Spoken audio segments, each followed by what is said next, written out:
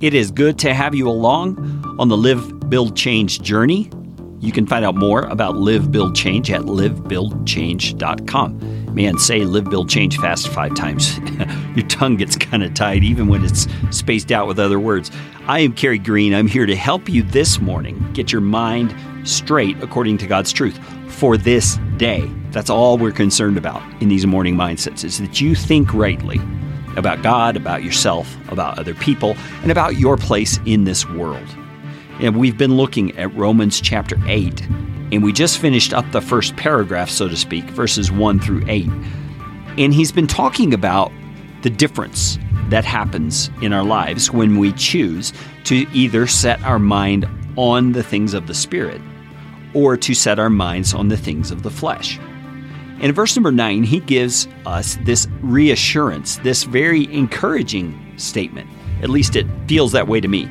He says, "You, however, are not in the flesh, but in the Spirit, if in fact the Spirit of God dwells in you." Now, that's probably all that we're going to look at today, because I think there is so much here that's of benefit and of value to us if we'll just stop and consider it for a moment. Now, we all know what it's like to have said or done or behaved or expressed an attitude in a way that is of what Paul calls the flesh. You know, it's petty, it's impatient, it's irritable, it's angry in a negative sort of a way towards someone. We know what that's like. We know that feeling, right? Because we're all human beings. We've all gone that direction in our relationships with people in the past.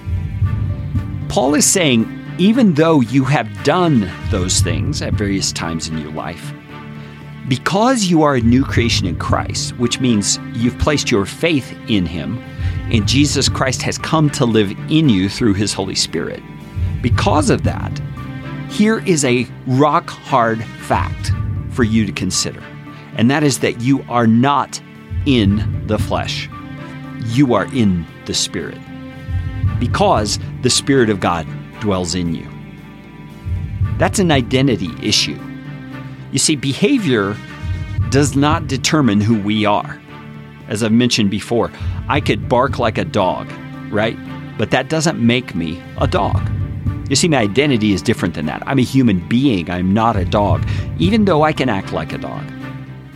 You see, and here's the point Paul's making.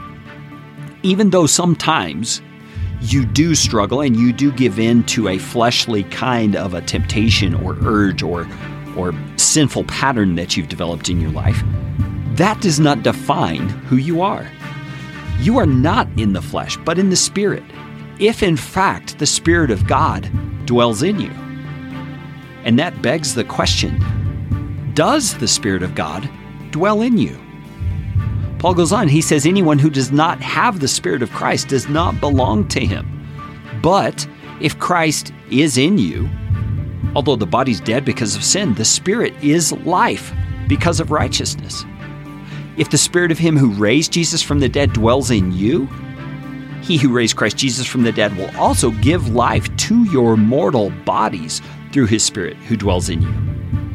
Now, I went ahead and read some more because I think it's important for us to recognize what he's saying is this: those who have expressed faith in Christ and have truly become united with Him through faith, trusting in His death on the cross to pay the penalty due for their own sin, have now received Christ as their very life living in you.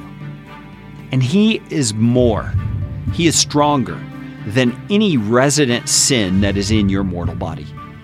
And he's saying if that Spirit lives in you, then He is going to also give life to your mortal body through His Spirit.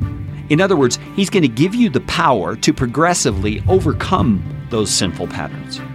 And so while the temptation is there to define ourselves by our sinful behavior that happens at times, he's saying fight that. Fight it from a mindset perspective.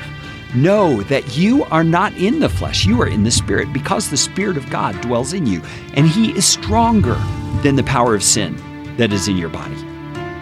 It's an encouraging truth for us today. I want to encourage you as you look about you at the people you're going to interact with. Remember, you are not of the flesh, you are of the Spirit, and you can bring great good into those relationships.